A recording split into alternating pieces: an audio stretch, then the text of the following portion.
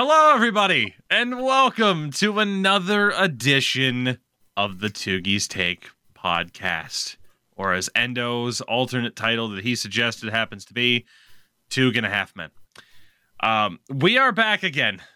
It is us, the guys, the fellas, ready to talk more about the world of hockey. And Family Guy for Sin and I, as we'll continue to make references throughout every podcast. Sin, you're here. How are you? I'm doing good. You know, we just had a great ECL cast, and now we're doing a podcast because I guess some big news happened in the NHL. More on that later. Stick with us. Endo, you're here. Any idea what this big news could be about that has us recording on a Monday again instead of just on a Thursday? We're resigning. This is it, everybody. It's the moment you've all been waiting for. We're fucking done. I got cooked on Twitter last night, so we're done. I've had enough. I didn't. You did? But more on that later. That's not new. You should be used to that. I can work that into a show topic. It's going to be fun. Gentlemen, how was the weekend? How are you? I don't care about hockey at the moment. I care about my friends. Endo, how are you? Oh, me? I'm good. I got my friend Yoshi in the back there. Got Yarn Yoshi, the big Yoshi. Yeah, it's all good. It's playing some good, nice head thoughts. Head empty, no thoughts. Music in the background. It's nice. It's going good. It's going good. Got this fancy aluminum cup, ball cup. It's great. Should get a copper cup. What are your thoughts on the Stanley Cup? Oh, that fucking bullshit. The suburban mother's fucking holy grail. Jesus Christ. I could go on, but I'm going to stop myself because that's my New Year's resolution. Unless you want me to keep going, and I can. You already went full Pierre by looking around your room to see what else you could talk about. I have this trophy that's not mine. I also have that. Yeah. Sin! The Stanley Cup is stupid. You don't need more than one fucking thermal cup of that size. That's all I'll say. Jesus Christ. Take that, not white women. Pokemon, collect them all. Fucking Sin, how are you? I'm doing pretty good. The weekend was pretty good. You know, I liked it better when it was the weekend and before he changed the name. He had a good Super Bowl performance that birthed a lot of memes, you know, so. As we affectionately call him around here, the weekend. The weekend. You have to say it in a Stewie Griffin impression, though. Oh, yes, the weekend. Brian, I want to see the weekend. Oh, God. So, fun fact. We actually do have a lot to talk about today in regards to hockey. It's been a busy couple of days. But before we get into the big topics, as we do, every once in a while we like to hit a lovely little warm-up question. And my question is for Sin. You mentioned the Sports Gamer broadcast. Today was day 2 of 5 in a row in terms of broadcasts. Are we going to survive? Yes. Yeah? We're going to make it? Oh, yeah, of course. It's playoffs, baby. I'm glad we're covering all of it. We covered less of the regular season to cover more of the playoffs, which is the fucking correct decision.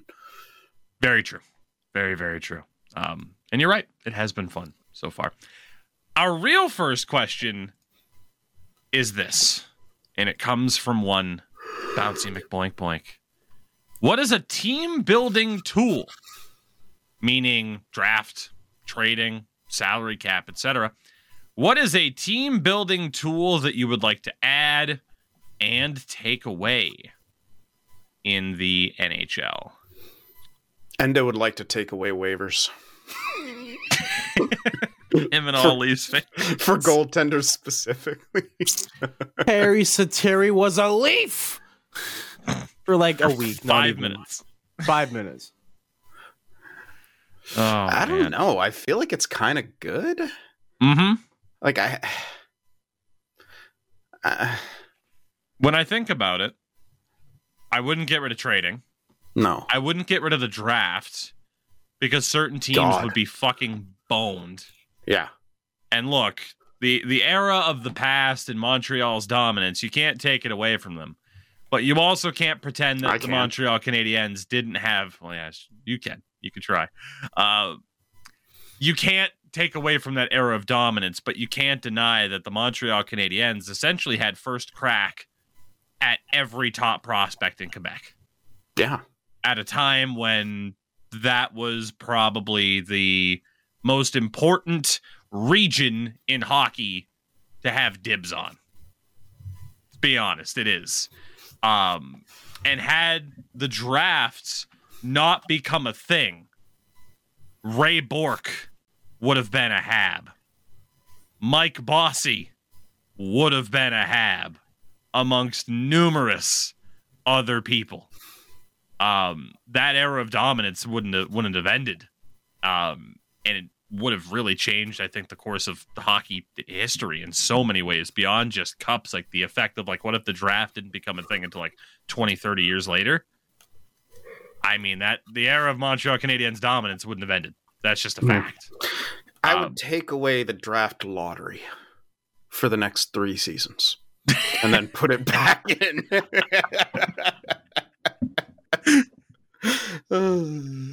Good call. Good call. Good answer. I gotta be honest with that would be my choice. I mean, that's the thing though. It says team building tool, so I don't know if we can get rid of the lottery without getting rid of the draft entirely. But I am perfectly okay with not having a draft lottery and just having it be NFL style. If you finished in last, you get the last pick. Unless you're the Carolina Panthers and you traded that pick away to the Chicago Bears, who did not finish in last, but the Bears will still have the first overall pick in this year's NFL draft. The Bears. Shout out to the Patriots, who will pick third, by the way. Third. And they'll pick up a guy from a 2-star college. That's a project. West Cornell University of Manitoba, Ontario, Quebec, California.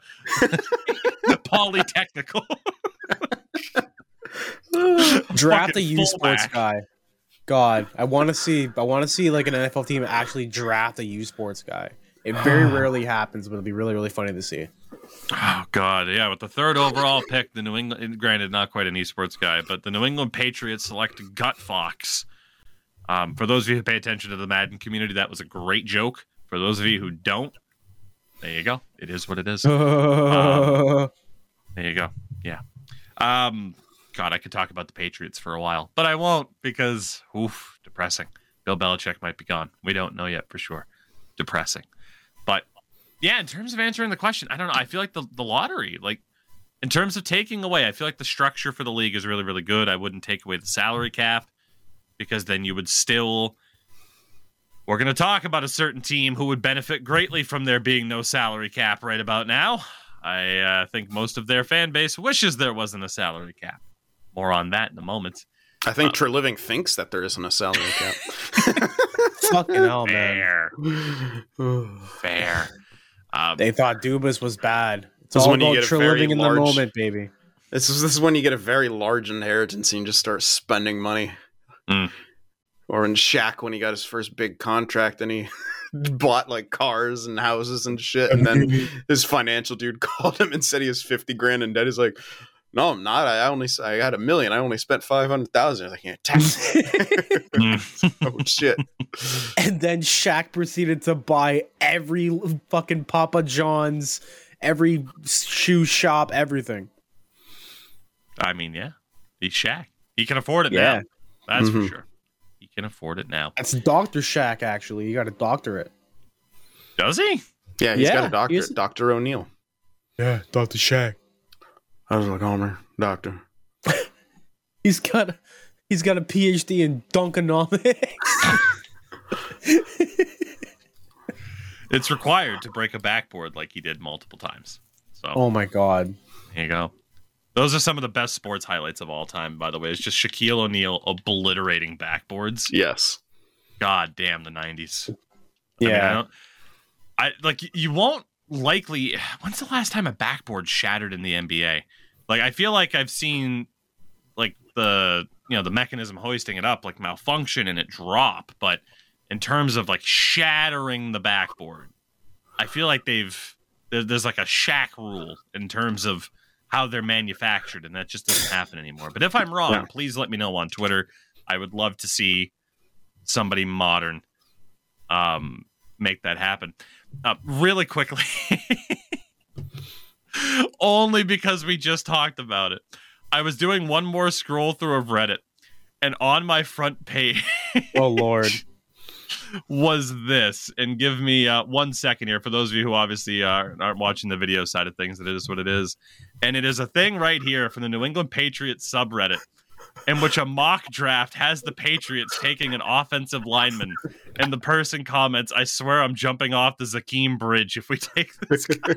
Jesus. So that's where Patriots fans are right now in terms of the You got to of the protect drafting. Mac Jones. Give him more time to throw so he can throw a pick. Oh, he's gonna have a lot of time to figure out how to throw a football when he's on the first bus to fucking Cleveland. I don't know where else he's going, but it won't be New England.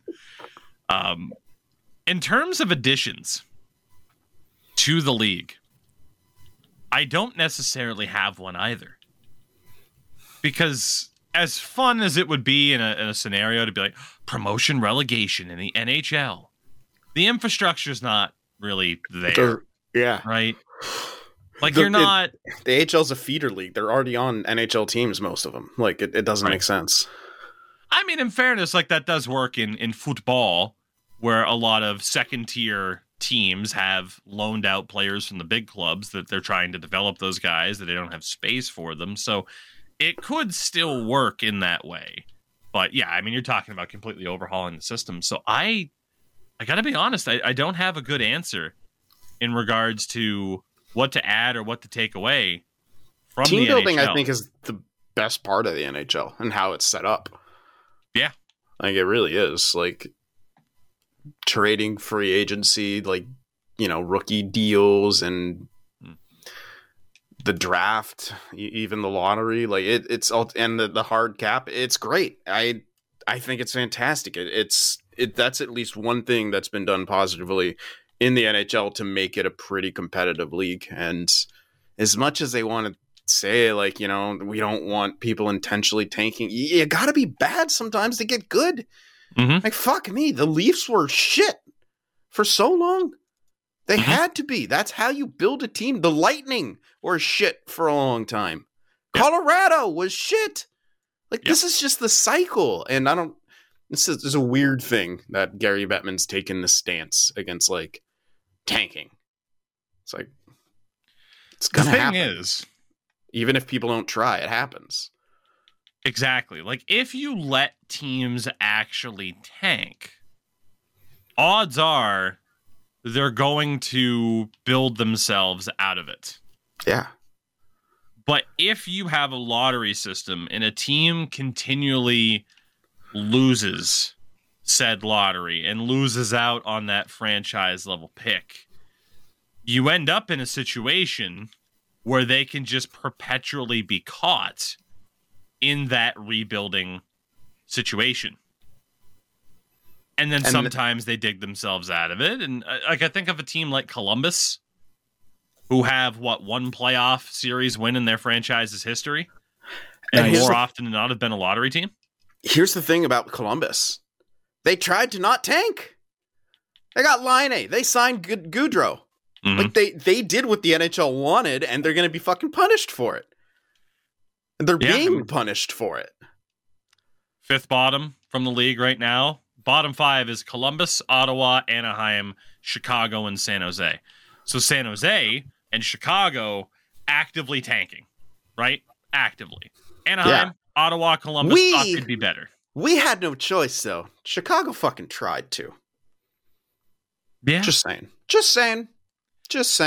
They sold off young talent, too. there is a chance that neither the Sharks or Hawks will have the number 1 overall pick this year. And to me, that's just kind of, right? Fairly like decent chance. The idea that like Minnesota, if they stay where they are at 500, right now they are 8th from the bottom in the league on points percentage. The idea that they can jump, right? Based off of the rule changes, they can still jump from 8, right? Or is it 5 spots? I forget. I can't remember. Case in point, a team outside the top 5 being able to move up. There was the rule change, though, and that, I don't quite remember what those are right now, I'll be honest. But in that regard, right, even if you're talking about how it's just changed, think about how many teams have been shafted by being consistently at the bottom. The Arizona Coyotes have never had the number 1 overall pick. Neither of the Sharks. And the Sharks were pretty bad in the 90s when they first got involved. Mm-hmm. Think about the years of the Detroit Red Wings and the Vancouver Canucks not getting number 1 overall picks and having to try to make things happen through other avenues. And, for the Canucks, it's worked out well. They're 4th in the league right now in points percentage. Detroit, they're going to be in the playoff mix. We'll see if they make it. But it took them a while to even be in this conversation. And honestly, no one thought the Canucks were even going to be as good as they are this year. So I don't know if that's an acceptable answer in terms of the lottery, but I really wouldn't mind seeing that system taken away. I am very intrigued to know what other suggestions people can come up with in terms I am of too. In terms of options. The only one that would make sense that I think would trigger a lot of people is just fucking doing away with the draft lottery. It feels like there's some big aspect to this that we're not thinking of. That's my problem. It feels like there's a big aspect or an obvious aspect to this that we're missing, and I don't know what that is. So let us know. I'm intrigued. So with that, let's move on to our big topic. The reason as to why we are recording the show on a Monday as opposed to our typical Thursday as of late, at least through the busy holiday season. We'll see what happens moving forward.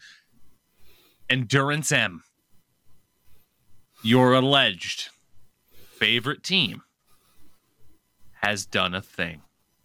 They did it. They did the thing. They gave him the money. Today, a lot of money. Like 50% of the cap to like 4 fucking dudes.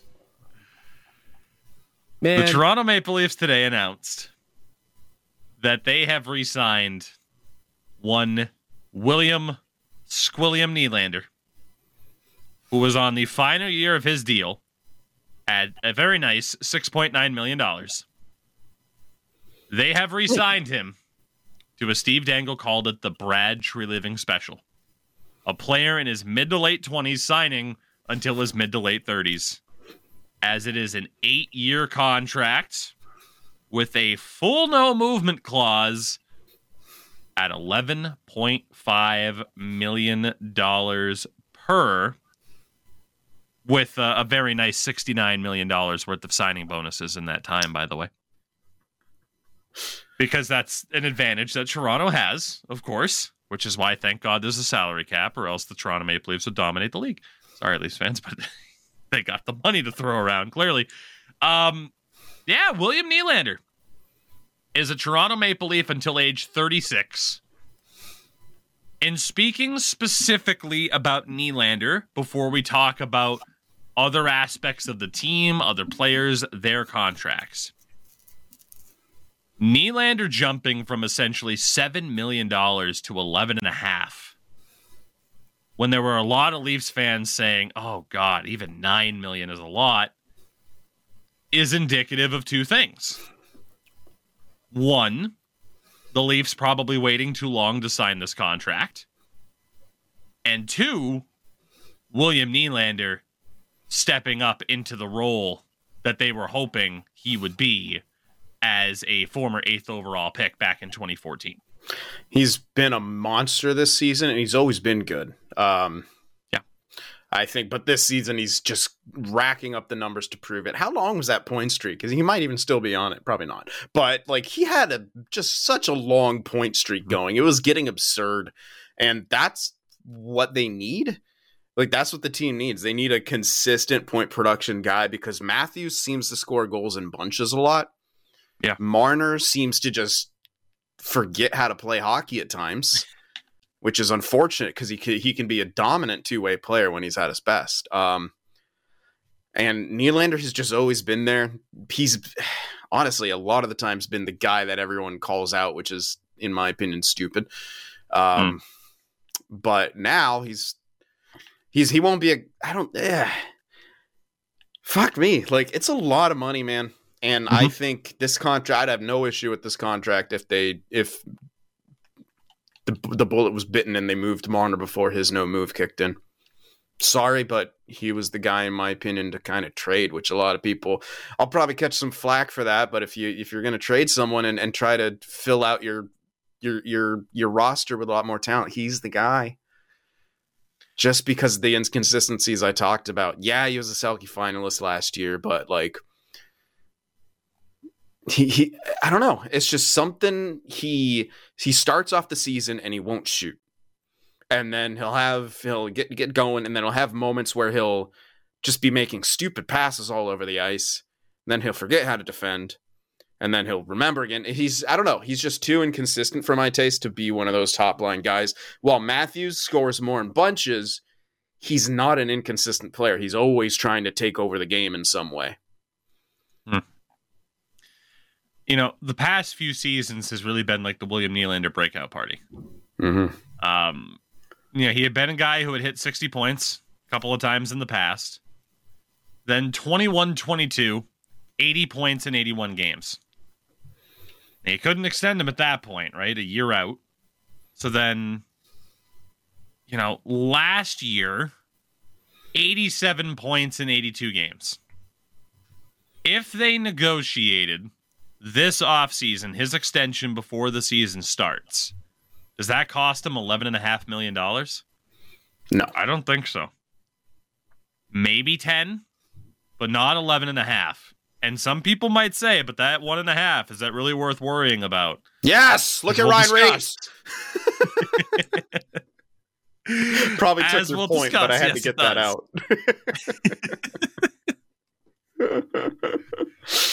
William Nylander this season, 37 games played, 54 points.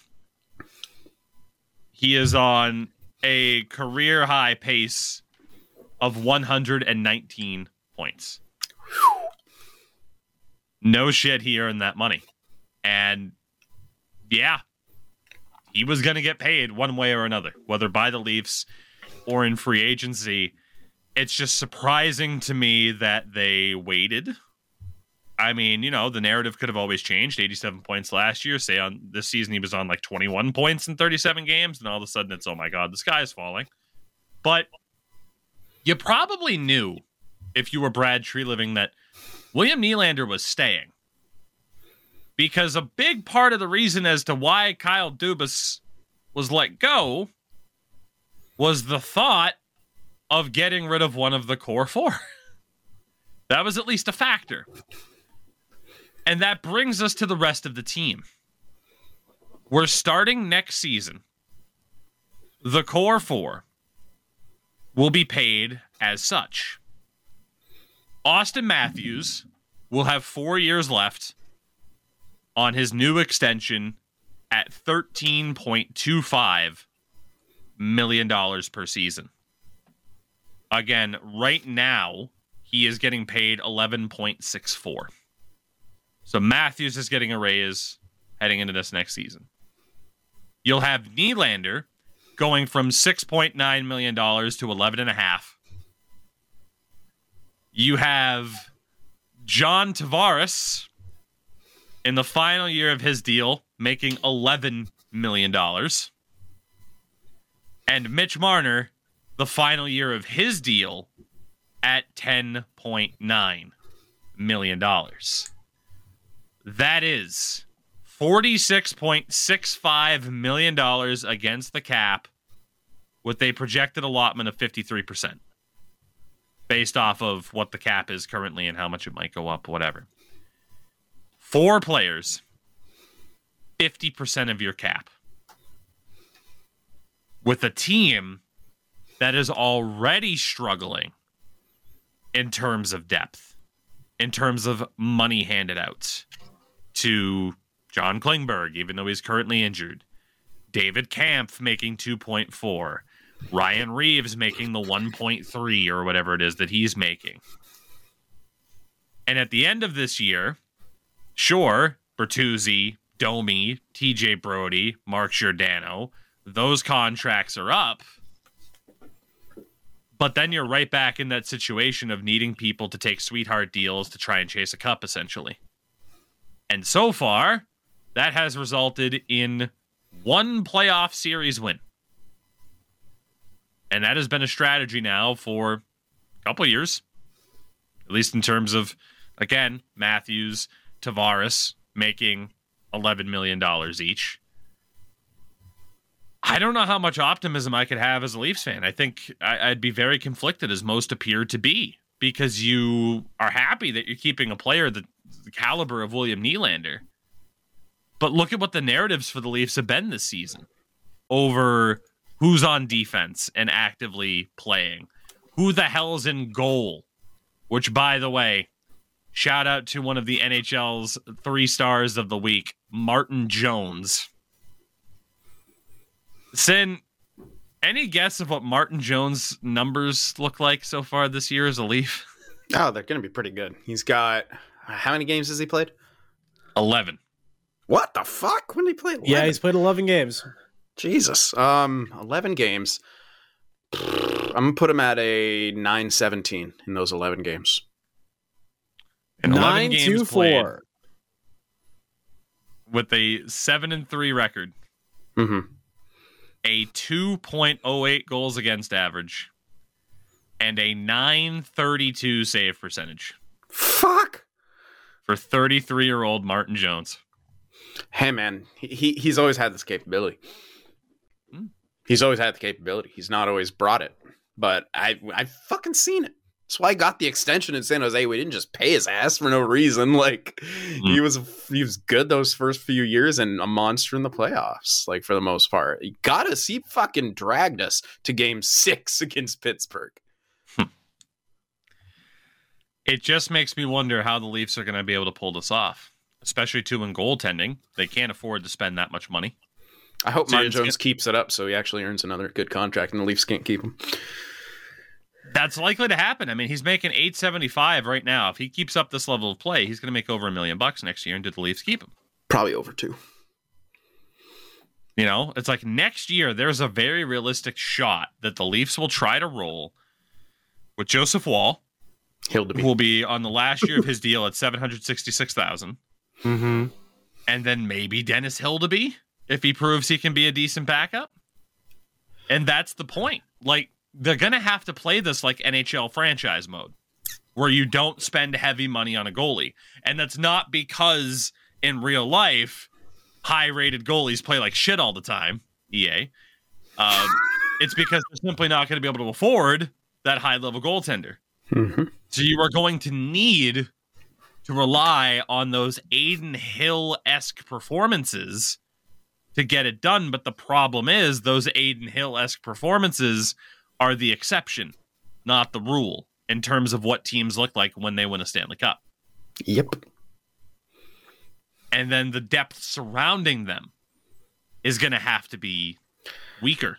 I mean, in a lot of ways. You brought up my next point. They're essentially playing franchise mode, and they're not doing the 15% trick. You get to that point where like your core's like paid for, whatever, and at that you're just stacking your team with all the assets that you're able to get of like all these entry level guys coming through and filtering out and things like that. Like, that's what they have to do right now, and they're not going to have that many good entry level guys left. Like, they've gotten fucking lucky when you think about Nyes and when you think about Bunting. Even they've gotten pretty lucky so far with some of those later round type guys. And then even you think about Benoit, 2nd round pick, I believe. Benoit came over from the True. Ducks. I know he was there, but like my point is, it's like he actually. What? Yeah, I'm Fuck, surprised by who that am I too. thinking of? That's a second round pick. I think it's Nyes. I'm probably Nyes. No, What? because he Matthew was. Nyes was Nyes was draft a pick. second round pick. Yeah. Okay, that's what I'm thinking of then. Okay, I was getting a little bit confused. But yeah, again, you get a great fucking player like Nyes who looks like he has top 6 potential, true top 6 in the second round, and he's on a steal of a deal. You were able to use Bunting Wow. for a while until he classed out of the money that he was making. Like, it's worked, but it hasn't. Like, it's kept them in the hunt and all these things. They've been able to use guys like this. Robertson's now another one who's should provide from good depth scoring. But you keep, getting to these points, where you're going to be a playoff team. Maybe you don't always have your first, though they did a good job of keeping their first, even at times people thought they shouldn't. Eventually, you're going to run out of all of the entry-level guys that you can chuck in there. I mean, they're pretty close to that now. And it just makes me wonder, like, okay, what is this season at this point? Like, do they have enough to go on a run this year? And if they don't, it feels like they're going to have even less next year. Mm-hmm. And then after that, you can rely on John Tavares taking a multi-million-dollar pay cut, you would expect. I mean, he has 34 points in 37 games this year. Like, John Tavares has been good. He hasn't been $11 million good, I would say. But say he takes a pay cut down to 7 or 8, God, even less would be amazing for them if he stays. You presume he would, but you never know for sure. Marner's deal will be up as well, though. So he'll be wanting to get towards the $12, $13 million amount if Nylander's making 11.5. And Marner at that point will be a UFA, if I'm not mistaken. He will indeed. Mm-hmm. They walked both Matthews and Marner into UFA with their contracts. Yeah. I think the problem is for Leafs fans, it never ends. It just never ends. It always, you just keep like kicking the can, the can of anxiety. We have an episode title. You keep kicking the can of anxiety down the road, but it never absolutely stops, essentially, right? Like with the Tampa Bay Lightning, they were able to lock in their core, and you knew, okay, we are going to lose certain people, but it's not going to be anybody that is so brutally detrimental. When they were winning the back-to-back cups and Christ almost won 3 in a row. Now they're at the point where they had to start paying people, and all of a sudden, hey, they're looking a little bit shaky. But at the end of the day, they knew that they had Kucherov, they had Point, they had Stamkos, they had Hedman, they had Vasilevsky. All on pretty damn sweetheart deals, none of which, by the way, make double digits even currently. And it's just one of those things where it's like, okay, we're going to lose certain pieces. We're eventually going to lose, say, what's his name, to Calgary. We're going to lose Blake Coleman. But we're still good, Whereas the Leafs, it's like, okay, who are we going to lose? Shit, we got to lose Zach Hyman. And that's been a huge problem for them. He has been incredible in Edmonton next to Connor McDavid, 40 points in 35 games. Okay, we got to lose Michael Bunting. Yeah, that one doesn't hurt as much. 26 points in 39 games. That's because he was essentially trying to be the Hyman replacement, and he wasn't as good. And this is the cycle. You lose the Hyman, you insert the Bunting. Next man up. Like, looking at Endo's face. Oh, goodness. But, yeah, I am... I'm in agreement, basically, right? Like, you continually degrade in terms of those skill positions, those secondary positions, until what's left. And for the Leafs, it feels like they've gone on a speed run of that degradation process without any of the success. Mm-hmm. And the big question is, have they been spread too thin already? You look at that lineup right now, and it's like, okay, Tyler Bertuzzi, 18 points in 37 games. It's not too bad, I guess. Make him $5.5 million? Bad. Fucking horrific. No, that's a 41 point pace. No, well, he's basically at 0.5 point per game. So, yeah. You know, and then you have other people filling in the lineup. Pontus Holmberg, 2 points in 11 games. Bobby McMahon, 4 in 16. David Camp and Noah Gregor, both on 7 points, have played almost half the season. It does come down to that question of like, okay, is the depth spread too thin? And the problem is, even if they're healthy, how much is Ryan Reeves adding to that team if he's healthy? John Klingberg, I mean, we don't even know what a healthy John Klingberg looks like at this point because, you know, dealing with such a major hip injury. I just wonder, if they've been spread a bit too thin. Endo, do you care at all at this point? Is it just a situation where it's like win a cup or leave me the hell alone? How do you feel as a Leafs fan? Trying to while you guys are going off on the tangents and everything, I was just thinking the entire time, and I'm like, he got paid a lot of money. I don't think the concept of the quote-unquote core four is a stupid marketing gimmick, and it's been sold to Leafs Nation and half the fucking NHL. And sure, they're great players, but they don't play well as a unit. You know, some players taking nights off. Some players show up. Some players don't have the same heart, the same bite every night. You know, they got paid and everything. William Nylander getting 11.5. Congrats to the guy. Like, he definitely earned it, but will he play to his value? I don't think so. Do I think he's a consistent player? Yes. Do I think he deserves more ice time? Probably. And that's where getting rid of someone, a part of that quote-unquote core four, might actually be a benefit. Because if you have too many star players and too many players with a certain caliber on one team, they're not going to mesh well. Like you see in the NBA, you can build super teams and then they do well. And some super teams don't really necessarily make a championship team. They just have star players that don't really go anywhere. I think that's been the Toronto Maple Leafs for the past couple seasons. They have star players who play as individuals, whereas they should be playing as teammates. I mean, you could say the same thing because, you know, Mitch Marner has like the most assists in like whatever like period point of like 400 games played, or whatever the fuck it is. He's like a franchise leader at this point, considering like the ratio of games he's played and the amount of points he has, the amount of assists that he has. Like he set like a franchise record for fastest to like what, 500 or 400 assists? Can't remember which one it is.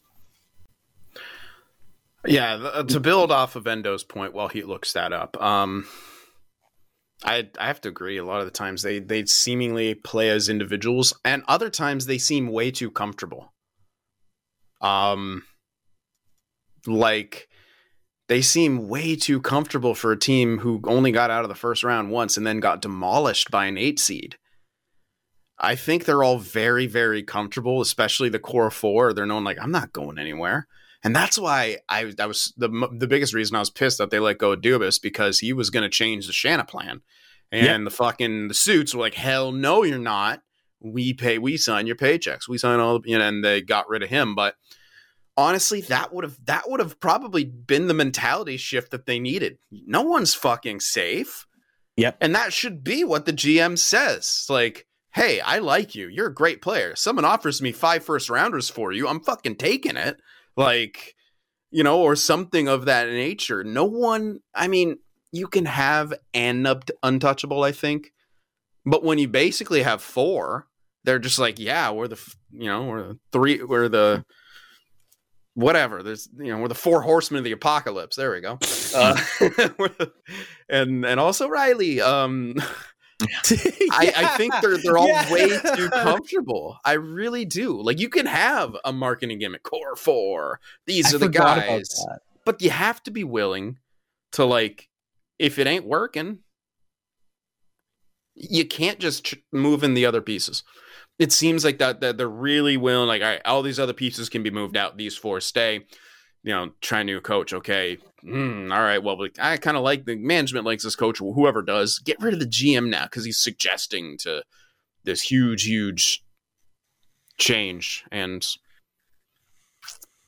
I don't know. That's my biggest thing is that they all seem way too comfortable, and they seem to know that they're untouchable. And yeah, another thing too. There, it's just like you said, uncomfortable. They're comfortable. I like how you said Morgan Riley, who apparently isn't a part of the core four, yet he signed the most team-friendly deal out of the entire roster, save for Nazem Kadri when he was a part of the Leafs. It's hilarious how it's kind of like even in the core four, defense is an afterthought.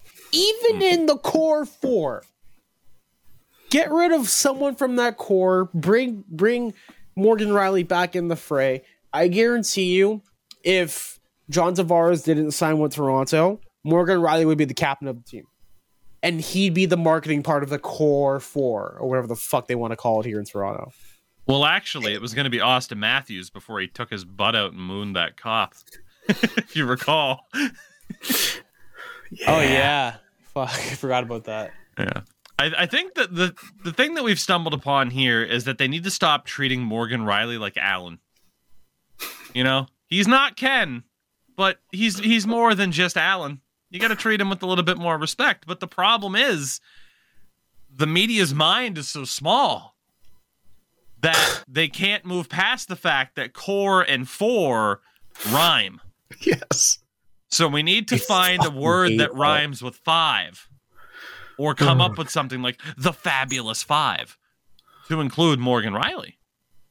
That's just the way the foundational five. Why not? There's got to be a way to get this to work, to give Morgan Riley, his proper respect here. Yeah. The Brinks truck and the underpaid employee. The Brinks truck and the go get fucked. Yeah.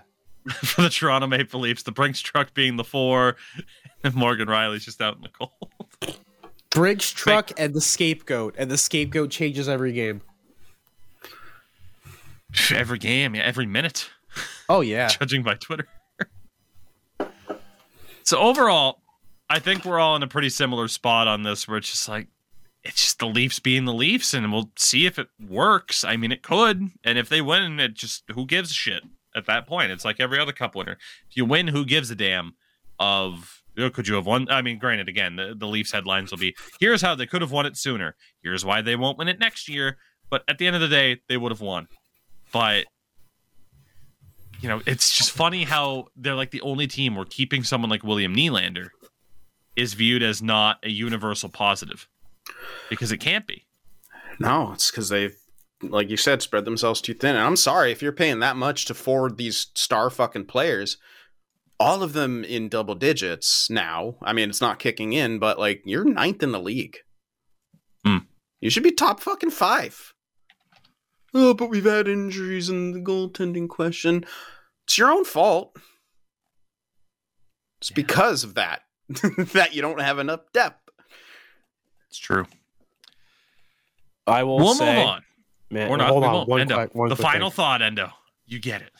I will say that this move would have been okay, perfectly fine, if you didn't bring in players who are now almost all of them on LTIR or have been injured and have been cap liabilities, in a sense. If you didn't bring in Klingberg, this would have been fine. You would have had more money. You could have probably offered some defensive, offensive players, so that way you wouldn't have to go and grab a second line AHL player and have him play on the fourth line and trying to just squeeze through so you have enough people to basically be on a lineup every night. If you didn't do any of those moves, if it was Klingberg, Reeves, anything, I think the only move that's worked out so far is Simon Benoit. And that's because everyone's bought in on him being kind of like the guy everyone loves. Because every year with every team, there's the one guy where it's like, we love him. He doesn't do shit for us offensively, but he will hit everybody and beat people up. He's basically this year's Luke Shen on like league minimum. Hey, remember when they didn't get Luke Shen back? I mean, in fairness, based off of how much money he got in Nashville, it was probably a good thing they let Luke Shen go. Yeah, I mean, maybe, but still, man. Like, you play 1 year in Toronto, you do good, you go somewhere else, you get paid. Justin Hall. It would have been better for them to spend the 2.75 on Luke Shen than the 4.5 on Klingberg, though. Yes. I'm sorry. They would have still had more money to spend. Yeah. That Leaf team looked fucking great when Luke Shen was back on the team. I will say that. That team had grit. That team actually wanted to be out there. Other players were buying into the physicality. I mean, they are now. But, again, you would probably still have Luke Shen in your lineup and not sitting out with a hip injury. Klingberg, it's unfortunate. He never probably healed. And I guess he got the bag. But, yeah. He's an offensive defenseman. They didn't need that. I still will never forgive Treliving for that signing because it made no fucking sense at the time. It still makes no fucking sense. As Endo has said so many times, living in the moment. With that, I feel like we could just continue to pile on the Leafs for a while because, yeah. Yeah, sorry. We kind of ruined the whole big news Nylander signing with some, what has to be talked about is what comes next. But, dirty laundry. That's the point, though. That's the story. Yeah, it has to be. It's just how it is. But you have that sect of Leafs fans who you can never, ever criticize the blue and white. It's true. We will move on to another viewer question here that I found to be pretty interesting. Comes from Unscrupy Noopers. Question for the podcast. Now, we had talked about on the last show the importance of the Olympics as opposed to some in-season international tournament like Gary Bettman said at the Winter Classic they were working on. So Scroopy asked this. What if that best-on-best international tournament was 3-on-3? Who would you like to see representing the following country? He names a few. Each team gets 2 forwards, a defenseman, and a goaltender as their top line. So I wanted to go through this really quickly. Maybe not every nation, but I do find it interesting. Let me know if you disagree or if someone else comes to mind for who you would play. And talking about Canada, I feel like the top 2 forwards would have to be Connor McDavid and Nathan McKinnon. Who the hell could compete with that? You could throw out a Crosby if you wanted. Connor Bedard. Dude, yeah, Hawks fans. Nope, Connor Bedard right now. Put him out there. Do it. But I feel like it would have to be those 2. Yes. Defensively, that's a tough one. Cale Makar. He's Canadian? Yeah. Yeah, he's Canadian. Why do I think he was American? He was a part of the 2018 World Junior team. But he didn't do it. He didn't do it. We still don't know who did, but don't worry. They've almost come to a conclusion, they said a year ago. Almost. One of them's fled the country, allegedly. That's filthy for 3-on-3. Right? McDavid, McKinnon, and Makar. Yeah, it has to be that. I was sliding the Crosby way initially, but I don't think McKinnon, you can rob Crosby either. But McKinnon he has a lot of Crosby tendencies, and he's just so fucking dialed in all the time. He's one of the most intense players on the planet, and I love that. Did you see when he reverse hit the rookie and he looked him dead in his face and hit a basically perk angle fucking in his face? Yeah, it was so You're gonna have to eat more chickpea if you want to compete with me, bitch. Or whatever the hell he eats. Just pasta, raw pasta. For goaltenders, no water. Just pasta and water. That's Canada goaltender. Like chips. Oh, they don't have that many good goaltenders. Just saying. Marc-Andre Fleury. Hart. Marc-Andre Fleury, who made a crazy fucking save the other night, by the way. Jesus Christ. Arguably the best goaltender in the league this season, Cam Talbot. Martin Jones. If you need someone to swing a stick at someone's head, Jordan Binnington. God, get him away from Team Canada. It's got to be Marc-Andre Fleury. Tristan Jarry, Carter Hart. Last hurrah. It's Aiden got to Hill. be Marc-Andre Fleury because he's an acrobatic goaltender already. I think it has to be him, and he'll be the counterbalance to Nathan McKinnon in the locker room. He'll keep things light. And he's a great personality, and it's got to be Marc-Andre Fleury. It's a fair way to look at it. Endo, any disagreement, or shall we move on to the United States? No, go to the America. All right. For the U.S., in terms of forwards, again, for 3-on-3, I mean, obviously you have Patrick Kane leading the way for U.S. scorers, still as an active player. He's been very good in Detroit. Joe Pavelski, Johnny Gaudreau, JT Miller, someone who I think has to be on the list, Austin Matthews. Yeah, he sucks at 3-on-3 though. Noted all-star Nick Foligno. Not Nick Foligno, excuse me, but I saw someone on Twitter just like, how did Nick Foligno make the all-star game? And it's like, it wasn't him, it was Boone Jenner. And he's like, what's the fucking difference?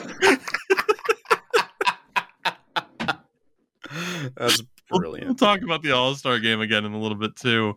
There's a lot of options here. Dylan Larkin, Kyle Connor, Alex DeBrincat, Clayton Keller. Like, the U.S. for me is just send Larkin and DeBrincat, dude. Just as a duo. Fuck. They've been great. They've slowed down a bit, but I mean, if you're going realistically the best of the best, it's got to be Matthews and Kane. Potentially. I didn't even mention Jason Robertson or Jack Hughes. Fuck Hughes. You know what? Because Austin Matthews is so shit. Just sit on 3-on-3. Sorry. Whew. I don't have an answer to this one because I think there's way too many options and potential combinations. But I am intrigued to know. Yeah, it's not as cut and dry as Canada, obviously. But no, fuck Hughes. It's a tough one. We'll move on to defense here because, again, I think there's so many different combinations that would work for that. And I'm intrigued to know, again, what people would think. Defense got to be Quinn. Yeah, 100%. It's I mean, for defense, the only other person I'd say in the Quinn Hughes category is Adam Fox, which we know Sin wouldn't take him. So it's between you one take of those less two. Guys off the ice, create more space. That guy's going to be a fucking... No, I'm sorry. Quinn. For 3-on-3, it's Quinn. It's Quinn Hughes. Sorry. Yeah. I don't care, Rangers fans. You can hate on me all you want. I'll hate on Adam Fox continually. It's Quinn for 3-on-3. Yeah, I love Charlie McAvoy too, but it's Quinn Hughes. In that case, fuck it. Send Quinn, Austin, and Jack. Fuck Kane. Just send the Hughes brother. Just have Quinn play forward, put Luke on D, and send Jack in the middle. Beautiful. There you go. For goalies, it's actually a little bit easier because right now there are only 19 goalies that have played an NHL game that are considered active for the U.S. Jonathan Quick, who has been awesome for the Rangers, I think is in the conversation. Mm-hmm. Connor Hellebuyck, right there, flat out. I was going to say, like, you have like John Gibson, Ottinger, Swayman, DeSmith, guys like that. It comes down to one of two guys, Connor Hellebuyck or Thatcher Demko. Yeah. Pick your poison either. I mean, not even pick your poison. I mean, pick your fighter either way, and they're going to do a hell of a job for you, essentially. Yeah. So if you're trying to get as much NHL representation as possible, you'd send Hellebuyck just because Quinn's going to be the guy. But I don't know if that matters too much. But yeah, straight up, like, yeah, I'd say Hellebuyck. Sorry, I'm addicted. It's so normal for me to say that. Shout out to my Be a Pro series when I was on Winnipeg. There you go. We'll move on to Russia, which for the forwards, it's interesting because obviously in the past it's like, do you go with Ovi? But now I think that, I mean, Malkin's still in that conversation too, but I think the key guys that you're looking at are Kucherov, Panarin, and Kaprizov. Yeah, who's taking face-offs? That's the problem, right? Yeah. I mean, because then there's guys like Tarasenko, Kuznetsov. I love Pavel Buchnevich, but 3-on-3, I don't know if I'm. No, I'm probably overthinking it, thinking someone has to be G'd up on faceoffs too. But like, I'm always thinking, okay, who's the center he's going to go? There's not a lot of fucking Russian centers. Oh, Like Malkin is the guy, and he's not amazing on the draws. He's deep. I don't know. Let me look up his percentage. No, better yet, I'll tell you what his face-off rating is for me in NHL. It's 75 in like baseline, I believe. Yeah, he's got like an 81 face-off for me, so he's all right. Not amazing. All right. He's a lot sub 50%. Actually, right now he's 50.9. He's over 50% for just the second time in his career. So fair that he's at a 75 rating, honestly. There you go. Again, a lot of possibilities, I think, offensively. Kucherov and Panarin probably win for most people. Probably. Defensively. Woof. Here are some of the names in the conversation. Dmitry Orlov, Mikhail Sergachev, Provorov, Kulikov, Nikita Zadorov, Nikita Zaitsev, Gavrikov, Zub, Romanov, Lyubushkin, and then... It's gotta be Sergachev, probably. Well, here's my choice. 39 career games played for the Anaheim Ducks. 10th overall in 2022, Pavel Mintyukov. I think I'd take him already. That's pretty good. Well, you know what? I wouldn't think of that. He definitely has probably more offensive upside than Sergachev. But 3-on-3, there's so much space. I mean, you know, all those NHLers can do skill moves. They just, a lot of them don't because of the role. Right. In all honesty, I mean, yeah, it probably is Sergachev in a lot of ways, but I just love Pavel Mintyukov. I'm standing him very early on. And I guess you can't send Sergachev as well because you're also going to send Vasilevsky. Well, yeah, right. In terms of goalies, I mean, you have a choice. It's not Bobrovsky. It's probably not Varlamov. Is it Andrei Vasilevsky anymore? Because for me, while there are some other names in the conversation, it comes down to Vasi, Shesterkin, or my choice, Ilya Sorokin. That's a good choice. He's also plays in front of the Islanders, or behind the Islanders. Shots and I call that. Yeah. No, I'd have to go with Sorokin. I'm going Vasilevsky. Let's move over. How many more did we have here? Did he say? He did say Czechia. Sweden next, baby. Sweden, Finland, at least. We're not going to do those two for last. Okay. Because Germany, Slovakia, for example, who's even?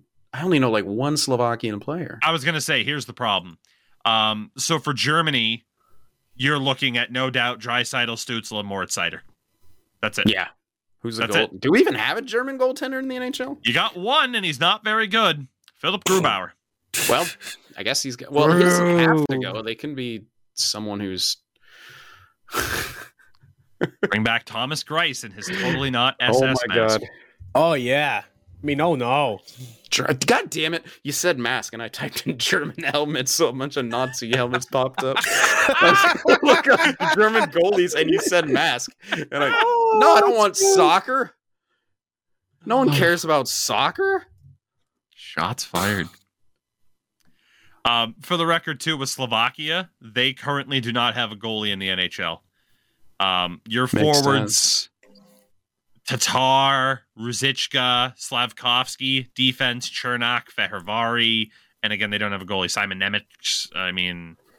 It's just, there's not much there. So we're down to the Czechs. Bro, it has to be Grubauer for Germany. There's like no one else fucking good unless you bring Ole the goalie out of retirement. Right. Yeah, limited options. Czechia. For the forwards, let's be honest, David Pastrnak and Tomáš Hertl.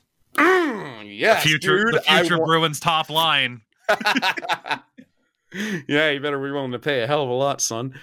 Oh God, there are some other decent names for the forwards: Palat, Zaka, Natchez, Verana. But yeah, no doubt, like those two are a clear cut above for the forwards. Defensively, 4 options. David Jaracek for the Blue Jackets, Jan Ruda, Radko Gudas, and hands down the choice, Filip Hronek on Vancouver, who has been insane this year. Are you kidding me? I'm going with Gudis. Fair? No. Yeah, it has to be Hronik, yeah. Hronik. For goalies, pick your poison. Peter Mrazek, Dave Riddick, Vitek Vanacek, Karel Vejmelka, Dan Vladar, Yuri Patera. You're missing someone so important. Or is it Lukas Dostal? Okay, I thought you were fucking missing him. It's obviously Dostal. It might have to be. Yeah. Oh, God. I mean, Mrazek, who has half decent numbers for Chicago. Vejmelka is kind of okay for the Coyotes. I mean, you might as well go with Dostal and just see what the hell he can do, right? I would go with Dostal because, if you're I think you always got to have some way of marketing the younger talent.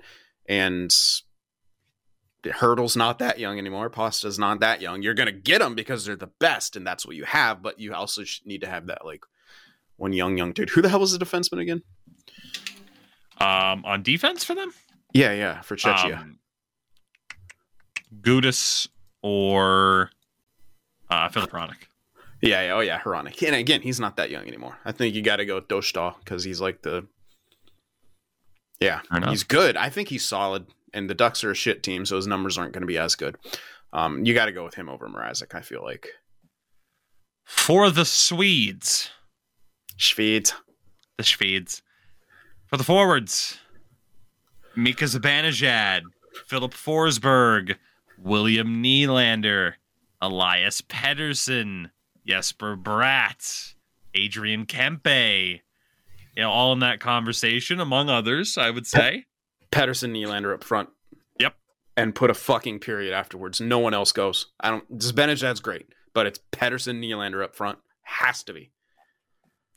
I agree. You guys aren't wrong. You guys have a good pick so far. I got nothing. Defensively, Carlson. You got some options here. Nope. On defense, Carlson. I'll say that. Nope, Carlson. Does anybody top Erik Karlsson? You have Hedman, Ekman Larsson, Klingberg, Ekholm, Hampus Lindholm, Rasmus Dahlin, Jonas Brodin. Oh, yeah. It's Dahlin or Karlsson. And it depends on how much emphasis you put on defense. Pettersson's good at defense. Fucking send Karlsson. God, that is tough. Yeah. Nylander, Pettersson, Karlsson, though. Honestly, Karlsson would probably be like, yeah, you can go Dahlin. I've done stuff like this. He's like, I'm preparing for the playoffs. He'll probably do an Ovi and be like, nah, I'm good. Goaltenders, there are two. Jacob Markstrom or Linus Ullmark? Linus, clearly. Markstrom's had a pretty good season. But he's not Linus Ullmark. But you might call me biased if you want. Linus Ullmark. I'm more biased than you are for Ullmark, I feel like. Fair enough. And last but not least, the greatest of them all, Finland. For the forwards, Barkov, Rantanen, Aho. I feel like that's where you can stop the list, right? Like Line A is probably not in that conversation right now compared to those three. Oh, you know who you're sending at center though? Mikhail Granlund, the legend. No, yeah, it is. It's Barkov and Rantanen, like 100%. Yeah, right.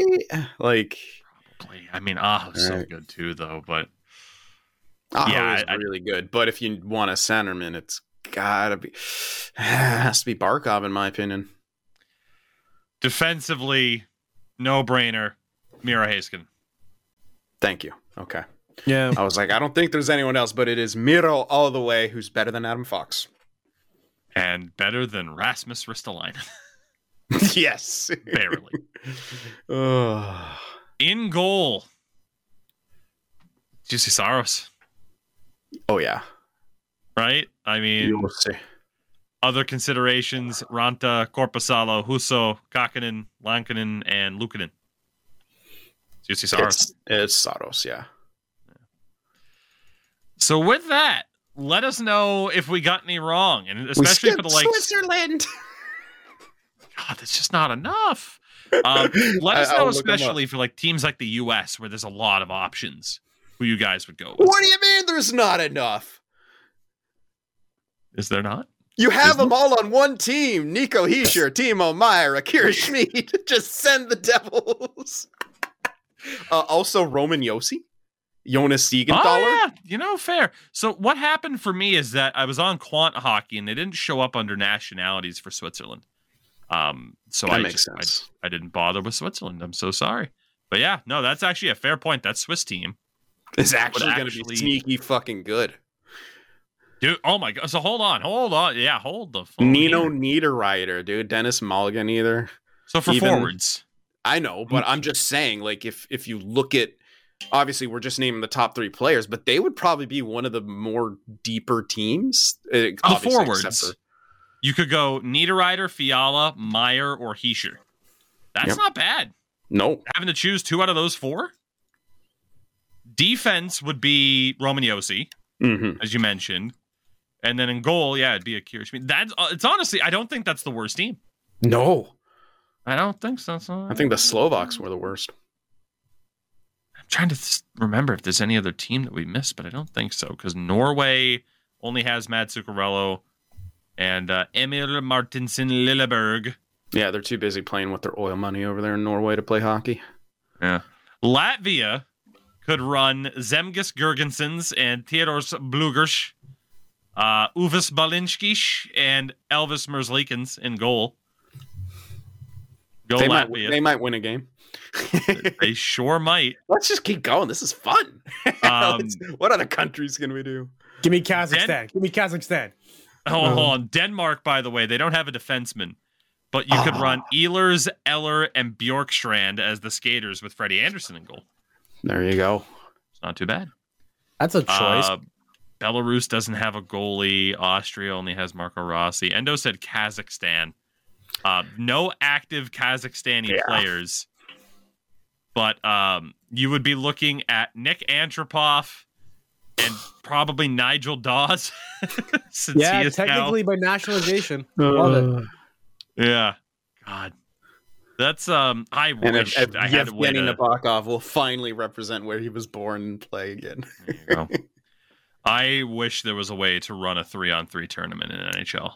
That'd be so much fun to put this into action and see what happens, especially too because you can make up the number with having multiple different Canada teams and US teams and just be like, okay, shit, which one is the best one? What is the best combination? So that'd be pretty fun. That would be a blast. Screw it, be incredible question. Thank you very much for that. We do have a couple other things to talk about on the show really quickly. One of our other big topics, of course, we joked about it in the episode title of the last show. The PWHL had another tremendous weekend, capped off by the game between Montreal and Minnesota, the home of the Minnesota Wild, where the attendance record for a women's professional hockey game that was set in Ottawa a week ago has already been surpassed with an official attendance of 13,316, witnessing Minnesota becoming the first team in PWHL history to win on home ice, which is hilarious that it hadn't happened yet. With hell of a name, Grace Zoomwinkle securing the PWHL's first star of the week with 4 goals, including a hat trick against Montreal. The other goal came against Boston. She had one hell of a week, to say the least. You also had Alex Carpenter and Corinne Schrader, who second time that we've mentioned her on the podcast, as the other 2 stars of the week. So there's not too much else to add in terms of the PWHL right now, just aside from the fact that, Jesus Christ, this league is so fun to watch. They have so much momentum going for them right now. The pessimistic side of me is like, God, don't fuck up in the future.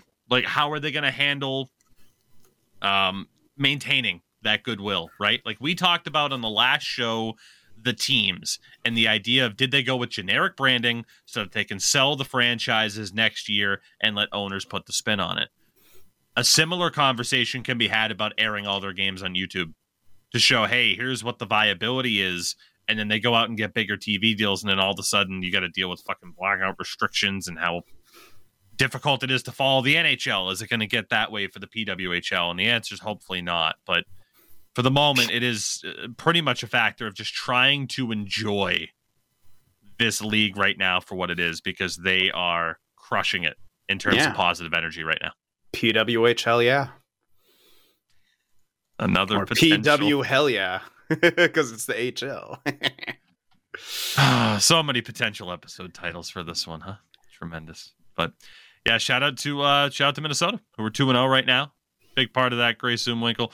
Unfortunately, there was supposed to be a game between Ottawa and Boston that was postponed due to weather. But hey, we'll get that back. And I just hope it has staying power. That's all it is. I just hope that the tune first the fuck week in, or everyone. two, See if you like it. I just hope attendance stays relatively high. It might drop off, but if it's consistent, that's good. Yeah, I mean, I was at my in-laws on Friday, and then all of a sudden I'm like, oh, the PWHL's on YouTube, and I'm watching it. That easy. There's almost no excuse to not check it out. It is so accessible right now. Take advantage of it. Get on board, goddammit, because it is a league that is 100% worth being on board for here in the early days, especially when it's so important. Yeah, get in early so you could be one of those people, hopefully years down the road. I mean, hell, I was watching the first games of this. If this becomes a successful league, we're at the bottom, man. We're getting in at the bottom, and it could be fantastic, and I hope it is, because, dude, they work so hard. They're skilled as hell. They deserve it. So, if you're about hockey, man, support these women, dude. I just love the sentence, support these women, dude. Is tremendous, by the way. Support women. No, yeah, I mean, hell You're yeah, correct. dude. In other news as well, it's a smaller topic for us because we admittedly, for the most part, weren't able to follow too much of the tournament. Did watch the gold medal game, though, in which the United States of America, suck it, Endo, you Canadian. Yeah. Communist. The U.S. beat Sweden, 6-2 in the gold medal game. I loved the chippiness of it. I'll say that, especially at the end. All this talk about you're classless. No, you're classless. And no, you're all class. It made the internet a pretty fun place. But yeah, shout out to the U.S. for winning this particular tournament. Again, it sucks for Sweden. Anytime you get a chance for someone to win on home ice, it's you kind of hope they pull it off. But it was what it was. With the U.S. winning gold, you had silver for Sweden, and your bronze medalist, Czechia, as Norway were relegated, by the way. So, tough break for Norway. But the World Juniors, it's always a good time.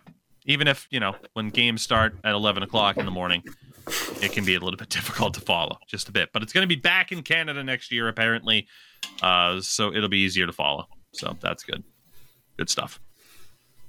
Our final topic, though, the kind of big topic to really sink our teeth into to end the show, is kind of a couple of different aspects wrapped up into one.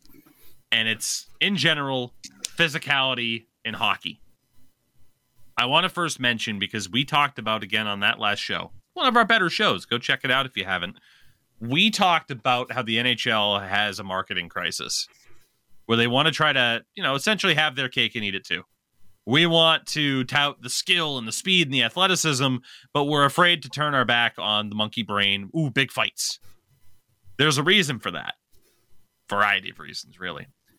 And it was highlighted in the past couple of nights by a fight that took place in the AHL during the game between Belleville and Manitoba, where Boko Amama and Terrell Bauer went to goddamn war. And this is a clip that went viral. By my count right now of this video, I'm seeing on Twitter 37 million views. Holy shit. And it's I haven't even seen it yet. It's from, the video was taken from a TikTok account that at the time already had 300,000 likes. This fight went viral.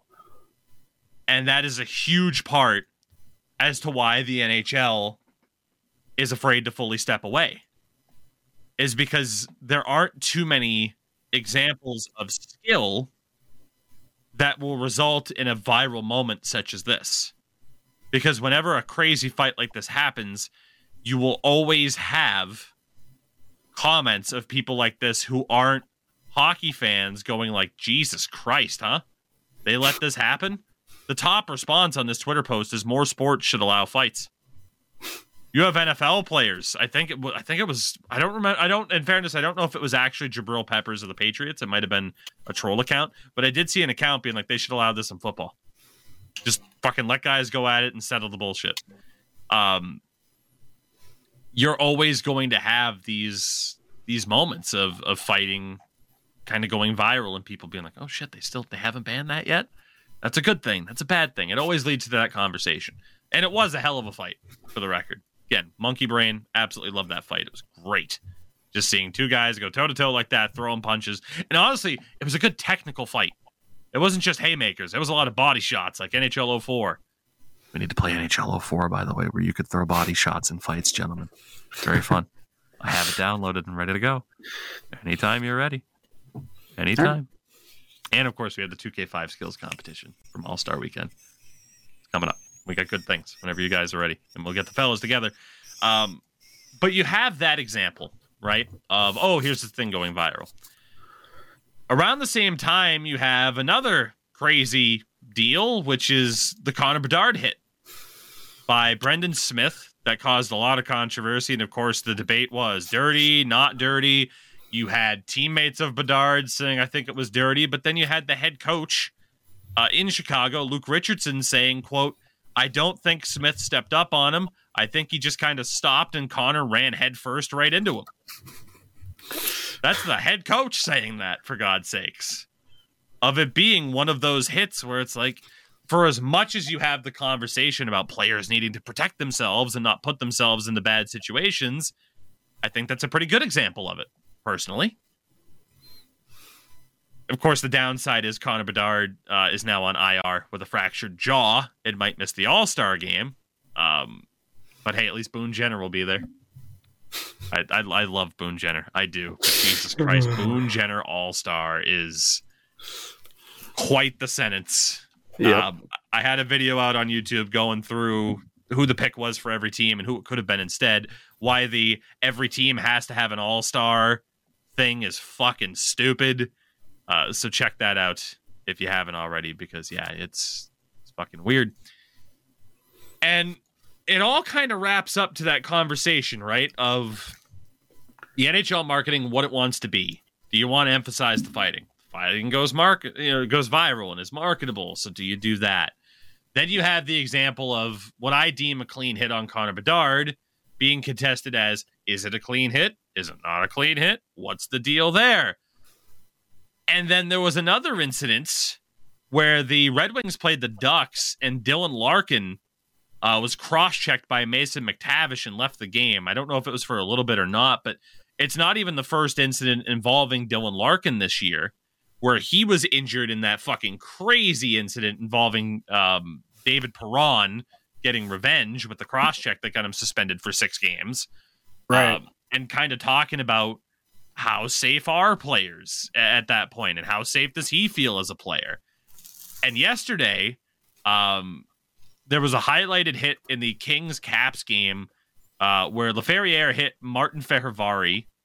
And for my money, bit of an unnecessary hit. Not the dirtiest, cheapest thing I've ever seen, but it's a rather unnecessary hit that results in a player going awkwardly face first into the boards. And obviously, I was met with a good amount of pushback that I had fun with, honestly. It's always fun to argue with people on Twitter. I enjoy it quite a bit as to what's dirty and what's not. And you get into that conversation of players protecting themselves. But imagine how many people saying that hit was fine or saying that, no, Connor Bedard hit was dirty. I feel like it comes down to who's involved in the situations as to what a lot of people deem dirty or not. And then you get into the conversation of the DOPS's role and how the hockey guy put out a video that I thought was stellar, talking about how we're heading towards another fucking Steve Moore incident of what he labeled frontier justice, which is amazing, by the way. because the DOPS doesn't do anything and the refs are completely goddamn incompetent and either don't know the rule book or don't care enough to call it.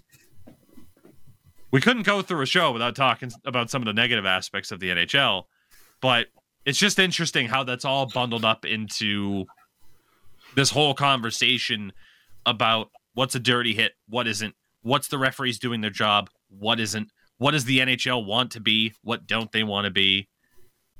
And you have that comparison to like what the PWHL is doing right now. And it's like, yes, it's that good feeling of what it's supposed to be like to be a hockey fan and enjoying the product instead of whatever the fuck the NHL is right now. So I've joked about being a PWHL podcast, but only mostly. Only mostly. That is still my favorite league at the moment, easily. So thank you, gentlemen, for allowing me to go on that little bit of a rant. I don't know if you have anything to add into any of the points, but feel free. You know what? The thing that's blowing me away the most is, did McTavish get a penalty for the cross-check? I don't believe so. I can double-check that just to be sure. A couple seasons ago, they cracked down on cross-checks for about a month, and then they went right back to not doing anything. Had they continued that he did get called. He did. Okay. I mean, probably because there's an injury, but there's dozens of cross checks every fucking game that nothing happens with them, which is stupid. It's honestly one of the most dangerous plays in hockey. Cross checking someone, taking your fucking stick, and a lot of times they aim for where there's no pads too. Like, it's fucking vindictive. It's kind of gross when you think about it. I'm gonna try to hit you with this, very hard, mostly unyielding object right where you have no pads. I just sent the clip to you guys of this cross check. I'd say skip ahead to the 40-second mark to really see this. And Larkin was pissed when he went off the ice. If you freeze frame at about 41 seconds, and I can do it here for those on the video side of things as well. I got a freeze frame up on screen right now, and this is clear as day. How he skates in, and it's like a sandwich hit involving Radko Gudas, and you can see Dylan Larkin's neck snap backwards because his body has nowhere to fucking go. Again, it was called a penalty, thankfully. A 2, by the way. But this is such an intentional, targeted hit, in my opinion. Or at the very least, if it's not, and you want to say that McTavish is puck watching and then puts his arms up to defend himself, his first instinct is to put his arms up in a cross-checking motion. So for as much of that debate as there is about, players need to know how to fucking protect themselves, a big part of how the rule book is written is the guy performing the action, a check, a cross-check, whatever the hell, is responsible for his actions. That's how the rules are written. Look at how the boarding rule is written, for example. So, yeah, Sin, I don't know. Oh, well. Is what it is, right? I guess we can't cut down on cross-checking. We've tried very little and it didn't work. Oh, wait, it did work, but we just stopped for some reason? Fucking hell. Well, with that, everybody, we get to end this show on the high note that the NHL provides. Case in point, yet again. But we did have some fun today. Although Endo is either feeling under the weather or quite tired. But regardless, I thank you for making it through this particular show. I will say one thing about hitting. The women in the PWHL are trying to hit. Some of them still don't know how to. And it's an effort. There was a hit during one of the games where someone went for a hip check and then just collided straight on with someone's knee. And I'm like, and then a whole discussion started happening where it's like, the girl should be attending a hitting class or a clinic for hitting, which is something you do in minor hockey when you're, starting to play a little more higher level and context starts being added into the game, which is like 14 here in Ontario, I believe. Yeah, that might be something they may need to look into because Canada, the Canadian and U.S. players, they're familiar with it because a lot of it is here in Canada and the U.S. Hence, with like the rivalry series and like a few Ontario Women's Hockey League games that I've seen, like the minor league games. But the Europeans, they don't really know, I guess, from what it seems, about how to hit. So that's one thing that's cool too. So those frickin' Europeans and their advisors, they don't know how to throw checks. I'll be completely honest. One of the main reasons why the IIHF didn't allow women to hit in the international play, especially with the women, is because the Americans, the Canadians were typically bigger size players, and it was kind of like a safety issue in some certain cases, and that's why the rivalry series is the only series in international play that has not full contact but a lot higher contact than other international games. Fair enough. Fun fact. There you go. Endo, as we bring this show to a close, what do you have going on? I have a checklist of names for players because you are running your almost annual series of college football or college football games or college sports games, excuse me. And Chat gets to rename ran a bunch of, was it just the freshmen or what? They renamed all the players? The new recruits that we bring in. We started on college football last night. Chat voted on it. It was going to be one of the worst teams in the game, and that team ended up being Navy. So we are in the Navy. We are seamen. The midshipmen. Yes. And it's great because I have some great names like Latrice Longbottom the 16th, Inspect Element, Cody Friedman, because we all know Cody's going to add himself in the game, so want to get it out of the way. Literally, as I've written over there. Ni Hao, Huang Dong Tiger, and my favorite, Matthew Lombardi. Tremendous. Also, Yeet Blackburn. All caps Yeet and just regular Blackburn. There you go. I'm excited to see what people come up with. I needed a series to run on nights that we weren't playing games on Parsec. So it worked out well. Sin for the win. What do you got going on? Yeah, nothing much. Check out my YouTube. I got stuff up there. There you go. Sin for the Win Productions on the YouTube side of things. Catch them every single day on Sports Gamer GG on Twitch. I'll be right there with them unless I lose power on Wednesday because global warming is real and we're getting violent windstorms instead of snow in January in Maine. It's great. We have fun here. It finally we'll snowed see here you in all Toronto. Either later on this week or potentially next week. We shall see. Until then, take care, brush your goddamn teeth, and we'll see you next time.